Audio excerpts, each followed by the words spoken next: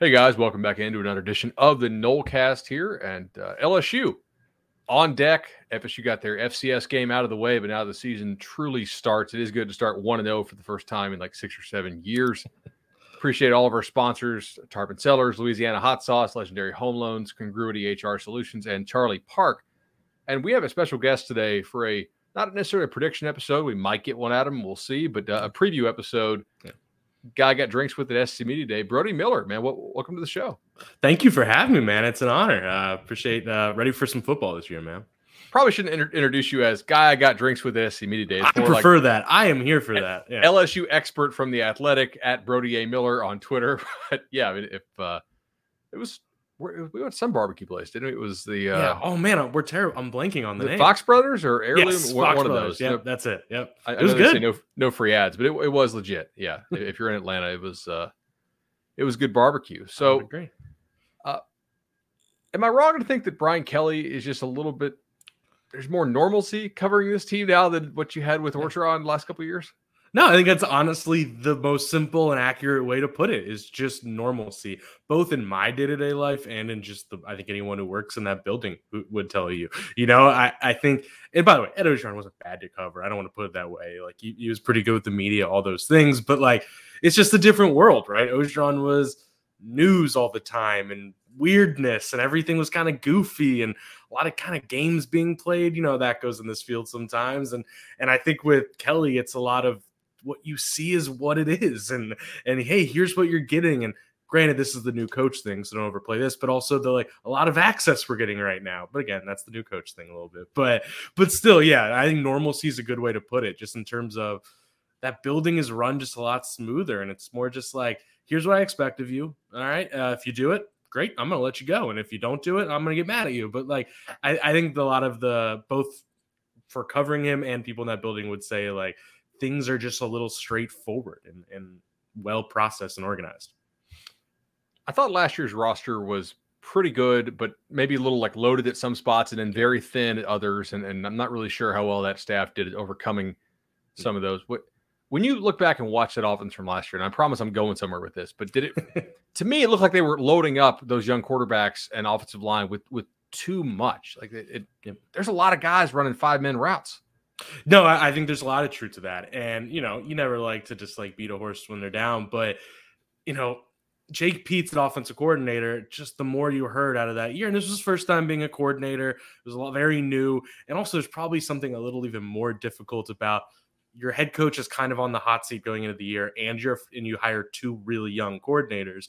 But a lot of things are he didn't really know what he was doing. He didn't know how to. He was relatively, people would say, he knew he was smart with the passing game stuff, but did not know how to marry the run concepts with the pass concepts and make it a cohesive offense. And you could see it. I mean, the best just literal tangible example is how often they would have to call timeouts before plays because they weren't ready. They didn't know what was coming in. You know, it was too much happening. There was one time they had to call a timeout after a kickoff because they had all those things. So wait, yeah. Was it after a TV timeout after a kickoff? Yes. Because we call that a Jeff Bowden here on this show. Yeah. We've been doing the show for about a decade. Yeah. Timeout after TV timeout. It's called a Jeff Bowden. So there were a lot of moments like that. So I think there's a lot of truth to that. The O-line offense seemed very overwhelmed. And that's why, like, even though Max Johnson didn't win the job at A&M, I'm also not making a harsh judgment on what I think of him yet, because so much was unfair on him. Pressure in his face. Nobody knew what they were doing. So yeah, I think you're right in that assessment. So they go out this year and they attack the transfer portal really hard. Offensively, you bring in Jaden Daniels from Arizona State. You bring in Noah Kane from Penn State, who was an IMG kid. We got to see him pretty good bit down here in the state of Florida. You get Kyron Lacey and coming in at receiver, Miles Frazier and Tremont Shorts on the offensive line. Are any of those guys expected to play a lot? I mean, I've been seeing Daniels, obviously. Are we wrong to presume he's the starter? That part's tricky because I think both will genuinely play. Just Kelly's history says that. How close this is says that. But I think if I had to pick right now, I think Daniels gets the first go. But yeah, I think I actually give Kelly credit for kind of how he went about the portal. I think you've seen a lot of teams get a little literally hole patching, just genuinely top heavy, like a roster built on it. And I think what Kelly did relatively smartly was realized the way Orgeron left this roster was the entire infrastructure was shot. I mean, certain roster spots had literally one scholarship player. So your freshman, sophomore, junior, and senior classes were all just out of whack. So yes, he brought in a good amount of guys who are plug and play starters, right? Jarek Bernard Converse was an all Big 12 corner at Oklahoma State. Whole start this year. Miles Frazier, like you said, freshman All-American according to multiple places. He's probably going to start this year. Like you have those guys, but you also balance a lot of like, hey, redshirt freshman you really like, but that's adding depth. And so you added 16 or 15 transfers, but it wasn't all just like, in the Ole Miss way, I think is the best example of like, you're trying to basically make all your starters. It was a little more big picture. But to answer your actual question, yeah, I think Noah Cain will probably be the number 2 throughout most of the season because John Emery's the main guy. But against Florida State, John Emery will be suspended, so expect Cain to be the main guy. Or Kyron Lacey, he's probably the 6th receiver because they're so deep at receiver, but they needed another guy in that age group, for example, and a good culture guy, things like that. So I think the main transfers to really watch are Bernard Converse, Mekhi Garner, and Seven Banks are probably going to compete for that second outside corner spot. Seven Banks, of course, was a preseason All-American a year ago to Ohio State, but it just has wild injury problems, so you don't know how he'll be. And then Greg Brooks is clearly the starting nickel, a 3-year starter at Arkansas, a guy you can just rely on, steady, smart. And there are probably others I'm forgetting, but honestly, those are the main ones. And I think it's fair to say, 8 of those transfers are probably more depth pieces right now than they are like, we need you. And then obviously Daniels. Yeah. Makes sense. Yeah. So with Daniels, if he is the starter, he's a tough read for me, Brody, because for everyone, yeah. Arizona State was kind of a shit show. So how do you judge what he did at Arizona State? I never was a huge fan of the kid, like as a recruiter. I thought he was fine, but maybe that was the Spencer Rattler class, right? To where so. It was the year after Fields and Trevor and all those guys. It was like, this Elite 11 finals feels like a regional, not a national final, right? Like guys who made it that year. That's maybe an exaggeration, but still, if he is the starter, how much of it is because of his mobility and potentially the need to use that mobility given the offensive line, just from reading your stuff, could be maybe like not one of the strengths of this team? No, I think you hit it on the head. I think it's fair to say that, Kelly has everything they've alluded to, both him and Mike Denbrock. It's kind of been mobility is something they'd really like. And yeah, it's fair to read between the lines that if it's Daniels, which it seems to be, it's a little bit of them telling us they don't love this O-line. I don't think it's going to be a disaster, but it's not going to be great. And you kind of want somebody who can neutralize that a little bit. I think you're absolutely right. The other thing with him is, I think he's the person you most often hear Kelly talk about. He manages the offense well. He runs the offense smoothly. And obviously Daniels has a lot of limitations we can get to. But just watching scrimmages, and they've given us so much access, we've watched full scrimmages, he does run that offense really smoothly. Do I trust him as much as I trust Garrett Nussmeier to make some great play downfield, throw a beautiful ball, read a defense, all that? No, I don't. But I do trust him to run that offense smoothly and efficiently in a different kind of way. So I think that's another part of it too. But to your point about the Arizona State years, yeah, it's been exhausting for me these last 9 months because it's like you could convince yourself of any argument you want to take the side of. Because freshman year, when he actually had some help, when he had great receivers and Brandon Ayuk, Frank Darby, a good O-line, a good staff even, he will look like a guy who's like a fringe Heisman candidate the next year. He looked like a star to some extent. And then both of his last 2 years, one, you have the drama surrounding everything. You can't leave that out. 2, the O-line was a mess, and he had no one to throw to. I mean, you have balls going off face masks at times. And it's like, yes, you could say he had no help, and then it got worse. Or you could say he only can be good when he has all this help. But the real thing you got to watch is, and his offense coordinator, Zach Hill, even talked on the record with me in an interview about it, like there were times where he would because he didn't have help, would just immediately take off running. He wouldn't even go through his progression for more than a second. Just go, go, go. And when he's that good of a runner, it's not like it's a flaw, but it's something that can't work in the SEC as well. So I genuinely don't know is the honest answer. But yeah, he will have more help at LSU, but he also is facing much more vicious defenses. There's so many ways it could go. So you mentioned those receivers he did have at ASU for that 1 year. Those guys are, I think, probably still in the pros. Yeah. And I look at this LSU roster, and I think, ideally, if you can block it, you need to come out chucking this thing because these receivers are really freaking good. Can they block it? Should that be the optimal strategy here, given the quarterback and what you have at running back and offensive line?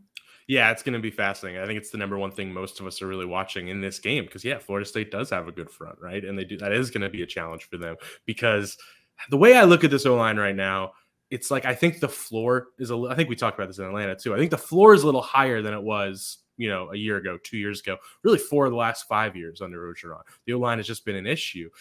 But, I think they have 8 or 9 guys they trust. They got guys they like. I think Brad Davis is a pretty good O-line coach. But I have absolutely no idea what the ceiling is in the sense that there's maybe one person who's really started football in a real way. It's, you got a true freshman at left tackle at Will Campbell, who I think is a stud and like a dude. He is beating guys like BJ Ojolari and Ollie Gay in drills, but still it's like true freshman playing major football. There's a lot of, and there's transfers you're relying on. So I think it will be okay.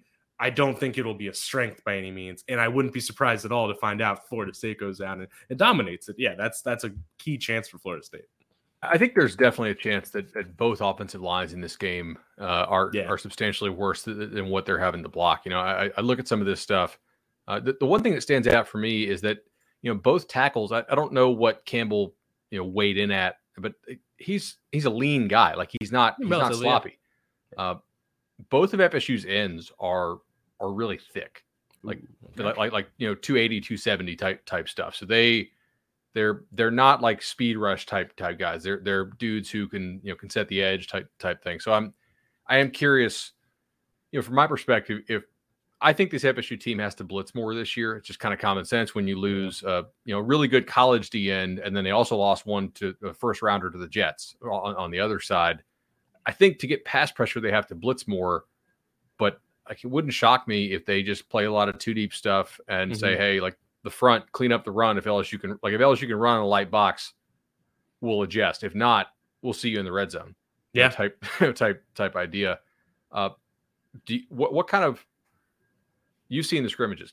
Can this LSU team be a good running team? Can it be an average SEC running team? What are you thinking here? It's tough. And by the way, just to jump on what you're saying with the lines, I know we both are friends with Colin Wilson over at the Action Network. Yeah. I know he loves the first half under in this game, which I think is probably a great play. Probably not that confident, especially with Emory out, right? I think Emory is poised to finally have that breakout year I've been hearing for 4 years. He was a stud in high school. John Emory, for our folks who don't know, yes, like really good running back. 5-star. And by the way, he is really good. Like he was supposed to have his breakout year last year, then was academically ineligible, and that's still lingering. I still think he's going to have that year, but anyway, I'm not that confident in the run game, and it's tough in the scrimmages to judge closely because LSU does have an elite D line, so it's like you always have to take it with a grain of salt.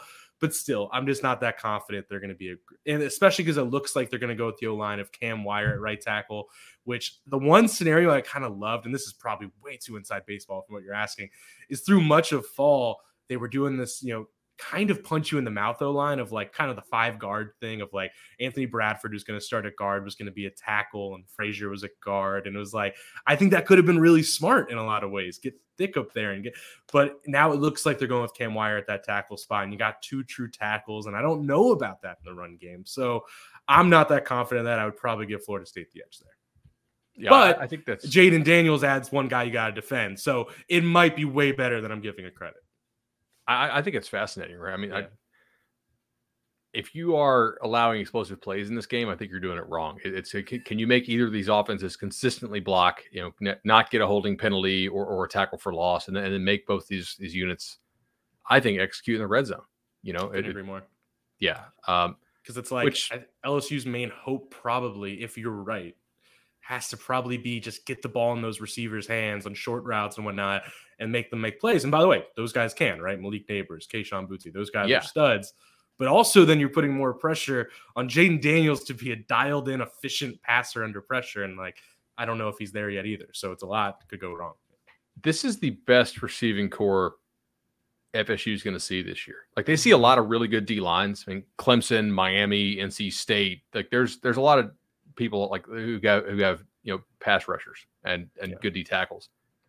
I actually think this receiving core though is assuming Keyshawn is 100% ready to go. I read the story on the surgery stuff. Yeah. He's back to looking like he needs to be looking. Yes, he is back to 100% good to go. I think there's still going to be the question of is his confidence back to make a certain cut, all that. But yeah, no, he's back and ready. That's going to be a problem. And Jack Betch, who's kind of he's listed as a receiver, but he got a lot of run for them last year at sort of like a hybrid, tight end type look. No, yeah. I mean, the receiver is so many issues you could point out in this team. I think that receiving core is among the best in the SEC, where, Butte should be one of the 3 best receivers probably in the country. And then Malik Neighbors is a guy who made some just incredible highlight catches last year. And he's the guy I'd buy the most stock in right now. I mean, he's just the dude. They're moving him into that slot role to kind of make him a mismatch guy in a lot of ways. And he's the guy I think when people are doubling Butte will be dominating. And then you're right. It's like they have a dearth of so many options of terms of, Jack Bech probably might not start. And he's the guy who was probably their most trusted guy last year, where Jeray Jenkins is a really reliable outside receiver. He might start. Brian Thomas is a former top 100 recruit who's a physical freak who I think they want more consistency out of. So he might not, but he'll be in the rotation constantly. So then Bech maybe, you have so many options there to do different things too. You have your big freak guys. You have your trustworthy route runner guys. So I think it's this weird combination. And that's why part of me was like, Nussmeier might make sense in some ways, is because it's like your passing game might be your best chance of overachieving. But you also, if you go with Daniels, there's a limit on your passing game. It's this tough give and take. Yeah, I mean, if you need to have to score 40, maybe it's Nuss. But if you think 30 gets it done, that's the perfect way to put it, honestly. I think you're completely right. Yeah.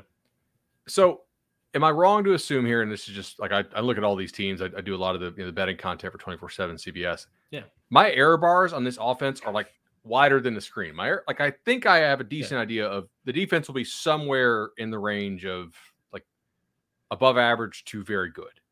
Yeah. Up front, are they last year when I watched them, I felt like they did not play to their talent level. That is a accurate assessment. It was all these guys who were capable of making really good plays, but they weren't gap sound. A lot of these guys were great pass rushers, quite frankly, and weren't good run defenders. And I mean, that's almost why at some point they had no choice but to make Mason Smith a DN, which is proof of how good he is, but also like it was proof they just needed somebody to be like, can you set an edge? Like, yeah. So I think you're absolutely right about that. It was just not very disciplined. And I think that's improving with Jamar Cain, D-line coach, who everywhere he's been, the run stats and the pass rush stats have improved the next year. Arizona State, Oklahoma. Matt House is one of the smarter DCs in football, or a good one, I should say. So yeah, I do think you'll see improvement. And the thing that I think will open everything up for that D-line to, again, in the best case scenario, be the best D-line in the SEC is Mason Smith being a sophomore and being the focal point. He was a rotation guy as a freshman, but it's like Mason Smith's the guy who I believe, if it all breaks right, should be the way we talk about, I don't know, Will Anderson going into his junior year will be the way we talk about Mason Smith going into his. Like, he's a freak, 6'6", 299, can play any position. I mean, when he was playing just D tackle, his pass rush numbers were like top 3 in the country as a D tackle. Like, but it's just a freak. So, and I think that will help everyone because now you have, it'll help Gay and Ojulari on the edge so much. It'll help Jaquelin Roy, who's another possible first-round prospect in that kind of nose spot. And, if you double him, what's that going to open up? I think it'll be better, but I still want to see it, right? I still, to your exact point, want to see, like, can you actually play gap sound smart football? You're right. When I saw Mason Smith play last year, it was like I've seen him as a recruit a lot. I'm at all these recruiting events and whatnot. Like the guy is freaky. I didn't see him as much because he was in the COVID class, but still, the guy's really, really talented. He did seem to be in the wrong gap, wrong technique. Like pop up and would play just unreasonably high all of a sudden. How much better does he look in these scrimmages to you? Yeah, I think there's a little bit of that being like, hey, you're a true freshman playing in the SEC, a D tackle, one of the few spots you're rarely going to see that. And you got to go play Chip Kelly in one of those opening games, and he's like, well, guess what? We're going to read all these D tackles. Yeah. So I think there's a little bit of that. Everything I've gathered is like he is the guy they trust. He is the guy that like the second Kelly, not that this is the same thing, but the second Kelly was in the building, it was like Mason Smith's are, how that goes. Like you need your allies, your players you can rely on. He was immediately one of those. Jamar Cain loves him. Matt House loves him. So I don't want to like talk out of turn and pretend I know more than I do. But I think so far it seems like he is the guy they trust arguably most, next to maybe Ollie Gay. How have they adapted to running this three down front? Like they've always, LSU to me has always been a 4-3 team. We think of Nick as a 3-down guy. But when Nick was at LSU, like they were running 4-down stuff. Absolutely. Yeah, I think so far, I think it's got from what I've gathered, it's getting more out of everybody. And I hate that I'm talking so positive because when we get to the secondary, I'll it's be a super talented roster. Yeah, right. It's like when we get to the secondary, I'll be talking about the issues. But I think it gets the most out of more players, right? B.J. Ojulari is a super talent. I don't think his best is being a 4-3 D end. I think you're seeing him get more of his athleticism, seeing him drop into coverage a little, or go off the edge. I think that's going to get more out of him. I think getting that's role is going to get more out of Mason Smith. I do wonder Jaquelin Roy, because he's probably a bit more of that 3 technique, I think, naturally. Now he's more of a nose. I do wonder about that, but still, you've seen him go. I've seen them go with the 2 down D tackle stuff, with the 2 stand-up ends, that allows Roy to get the best of both worlds. And at linebacker, I don't think, Mike Jones being the main cog, I don't know how good I think Mike Jones is, because he looked great at times last year and bad at times last year, but he's a really, really, really smart player that I know Matt House knows he can trust. So I think that helps as kind of being the main communicative thing. So I think that transition's gone smoothly, but there's still a lot I want to see. In my head, I thought when Jones transferred there from Clemson, right? I knew Clemson had some studs coming up. Jones could lose his job at Clemson, and he didn't start last year. It was weird. I mean, he played a decent number of snaps, but then it's like, oh, this Damone Clark guy is actually really, really damn good. He made like a million tackles for them. I do have a question. This is really just out of left field. Wes Weeks was a guy that I really liked during the COVID season. But you didn't get to go see him very much because travel was limited if you work for a corporation. So, is he going to be a dude there? I thought he was a fantastic athlete who played 5 positions in high school. He falls in the camp of those guys that they brought in kind of big picture, not just patching holes. But no, he is clearly on that second unit, and it goes a linebacker. I mean, he's going to see the field. I think there's they're in a really good setup right now at linebacker where, Jones is probably gone next year, but Greg Penn is going to be a starter, and he's a really exciting sophomore. He's back next year. Wes Weeks, they really love him. He's one of those guys.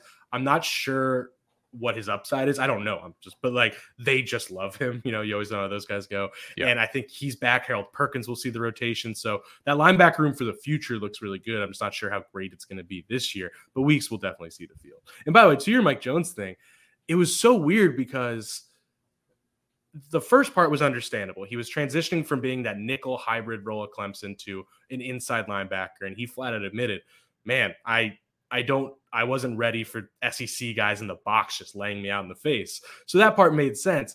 But then basically Durante Jones wasn't really allowed to run his defense last year for the first 7 games or so. Orgeron was limiting what they did. And then the second Orgeron was just fired, right? Durante Jones was allowed to run what he actually wanted.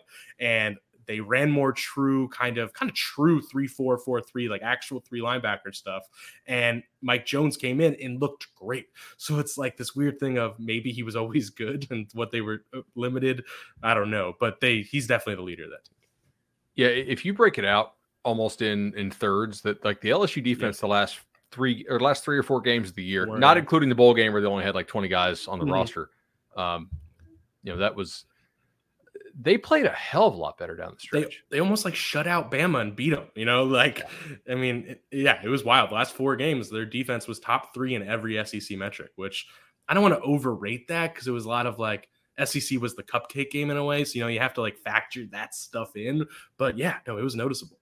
And they did do a really nice job against Bama. That was also the game, I think them in Arkansas, where Bama was just, they were so banged up on the O-line, they didn't know who the hell to play. And it was like, oh, 100%. God, they got to play this kid. I saw this kid, 10 months ago at a camp. This kid's not ready to play. No, that's true. In the SEC. All right. So in the secondary, I recognize a lot of these names. Exactly. But I read your stuff, and I'm not really sure that the performance so far in camp fully matches up to the quality of the name value here. Is that? Yeah. No, I think it's fair. I mean, safety, they're fine, right? I think they have 3 starters at safety, really, between Major Burns is back, Jay Ward's back, who's a great player, and Joe Fuchs from Arkansas, 3-year starter. They're fine at safety. They're even fine at nickel. Greg Brooks from Arkansas is a really good player, and Sage Ryan's a former 5-star. Outside corner is just, it's a major question mark, because to your point, a lot of names, a lot of guys that in a vacuum, right, where everyone's healthy, everything goes magnificently. Yeah, Jarek Bernard-Converse and Sevyn Banks is actually a really good corner room, but both have been banged up at times throughout camp. Banks is still, as of a week ago, still wasn't really going in scrimmages yet. And, Jarek Bernard Converse, obviously all Big 12, and that he's the guy they like most. There's no doubt he's starting, but even he hasn't looked necessarily great or stand outy, which, that happens sometimes when you go Big 12 to SEC, where like, again, I don't think it's going to be bad, but you're not the star you just were. And I wonder how whole transition, I think will be reliable. But that's other corner spot. It's like, I think right now it's Mekhi Garner from Louisiana is going to start. And he's a physical freak, right? 6'2", really built. But even Louisiana staffers were saying, like, we think he's probably a safety. Like, he's not quick enough to be a corner. And now he's doing that in the SEC or against Florida State. That's a huge question at outside corner. And it's like, yeah, if Banks is healthy, that's good, but he's still not ready. And if there's even one injury at outside corner, they are possibly screwed, like a McNeese walk-on Colby Richardson. Credit to him, he's done really well in camp. Like, he looks like he can actually play, but it's like the depth there is abysmal. So if one guy goes down, which is going to happen in SEC football, you're really in trouble there. And to your point, I'm not even convinced if healthy these guys are that great at corner right now, just in terms of transition from transfers, injuries. So yeah, there's a chance it works out well, but there's probably a lot more chances where that is the thing you can attack. All right, so this may sound just crazy, but if you trust the safeties and you trust Brooks the nickel, and you think the two corners are definitely the other corner opposite, Converse is a little sketch, and you don't know that Ojulari is a good fit as a 4-3 DN. You think he's better as like a 3-4 stand up, chase the play type guy, and you have mostly bigger linebackers, I think. Yeah, that's accurate. Would you want to like make these guys play in a phone booth so you keep Brooks off the field? And like, or would you want to spread these guys? I almost think like, to your point, you said, will these guys play the run? We know they can rush the passer. Can they play in a phone booth where the corners are more isolated outside? That type of thing. I think, because then you keep your third safety off the field too. You're saying, would LSU want to? Like, if I was playing LSU, would I maybe think about going? My bad. More two tight ends or more two back stuff to make these guys play in a more traditional like phone booth type thing. No, I think that's really smart. Actually, I think that would be a good plan against them, because it's like, I don't hate the linebackers, so you could go big and maybe hang in there, but I think that would attack kind of a weakness. I think the zig for LSU there would be, because Joe Fuchsia and Ward are both guys who are pretty good in the box. Maybe you can let those safeties get out there and, you're still probably at a mismatch, but like at least you can kind of hang and be versatile. That would be the main zig there. But no, you're right. I think if you're trying to think of a way, that's absolutely it, because you're putting pressure on those corners and you're taking off one of LSU's more reliable players. I think that's smart. But I assume you do have more confidence in the defense than the offense, even with the secondary issues. It's a good question. I think I have more upside. I know it's such a boring term, but yeah, because I think that D-line is a chance to be special if it comes together, as we said. Like, that is a chance to be holy crap good. So I probably agree with that.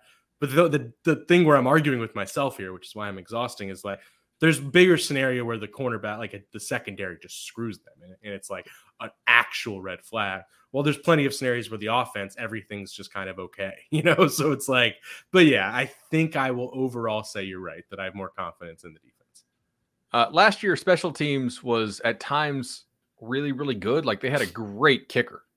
Yeah, but he's gone now. Yes, he is. Are they okay at kicker? It's a great question. Like, they were top 10 in the nation in like points over expected with field goals. They've been spoiled after like a long time. LSU was terrible at kicker. 4 years of Cole Tracy and Cade York. They've been so spoiled.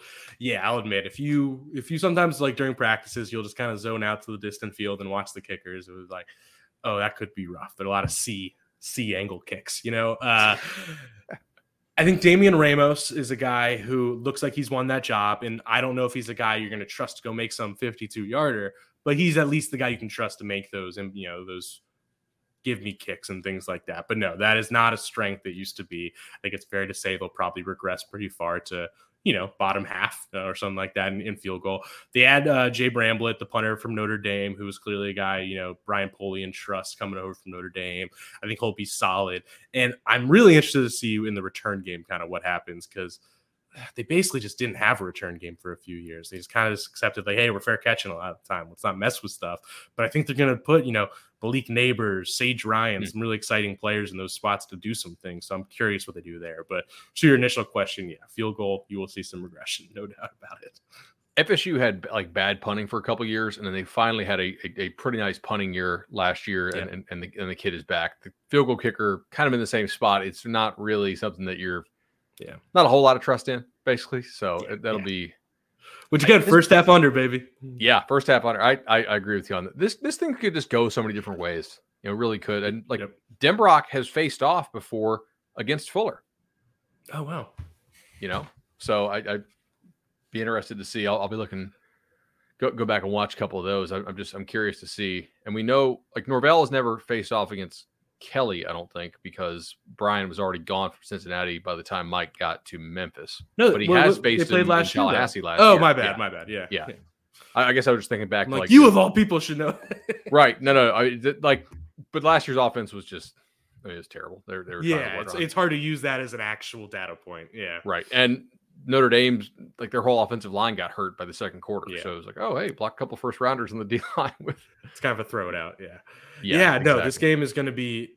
I think you're probably in a very similar boat when people are constantly asking you, and it's like anyone who pretends they like are really strongly predicting what's going to happen. That means that's the person you shouldn't listen to, because these are two teams that, I mean, Florida State's probably more easy to figure out what they're going to be, but LSU, you have no idea what it's going to be. And there's a lot of comps to LSU UCLA last year where Florida State's in that similar boat of, if you look at the record last year, you're like, oh, Florida State, you should win that. Or like UCLA, you should win that. But if you look closely, they were a team that, tell me if you think I'm wrong, looked like Florida State was turning a corner and fighting harder and doing some things.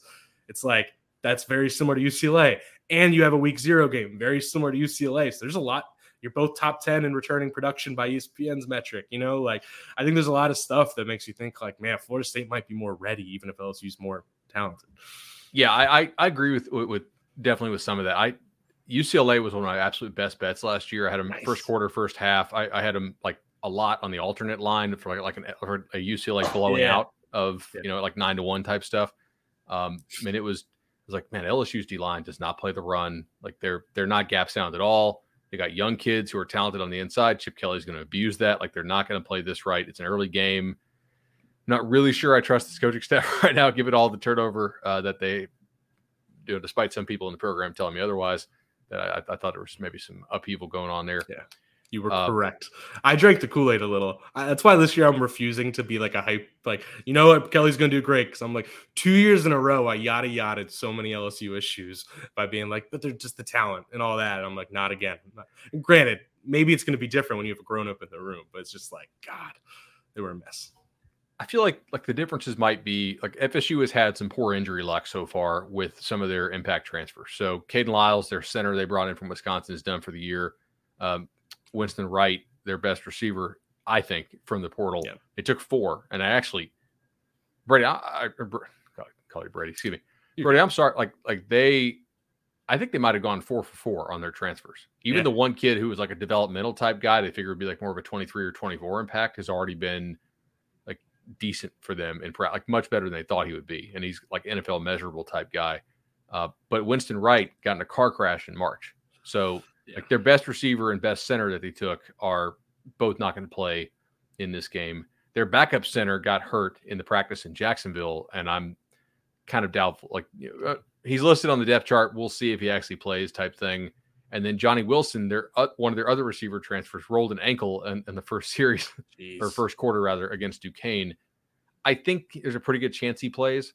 And then another one of their centers went down in the game as well. So they had 4 guys snap the ball against Duquesne, which was kind of wild. So it's not good. Yeah, I think if you look at the matchups, like there are uncertainties and certainties. And like I'm relatively certain that both D lines will give the opposing offensive lines trouble, like especially if LSU's tackles don't handle size well, because like FSU is legitimately like big on the outside. Yep. I mean, obviously Briggs is playing DN now for FSU. He's a potentially an NFL guy. Mm-hmm. He used to be like a hybrid D tackle type. So, if they make LSU drop back a whole lot, I think that's possible.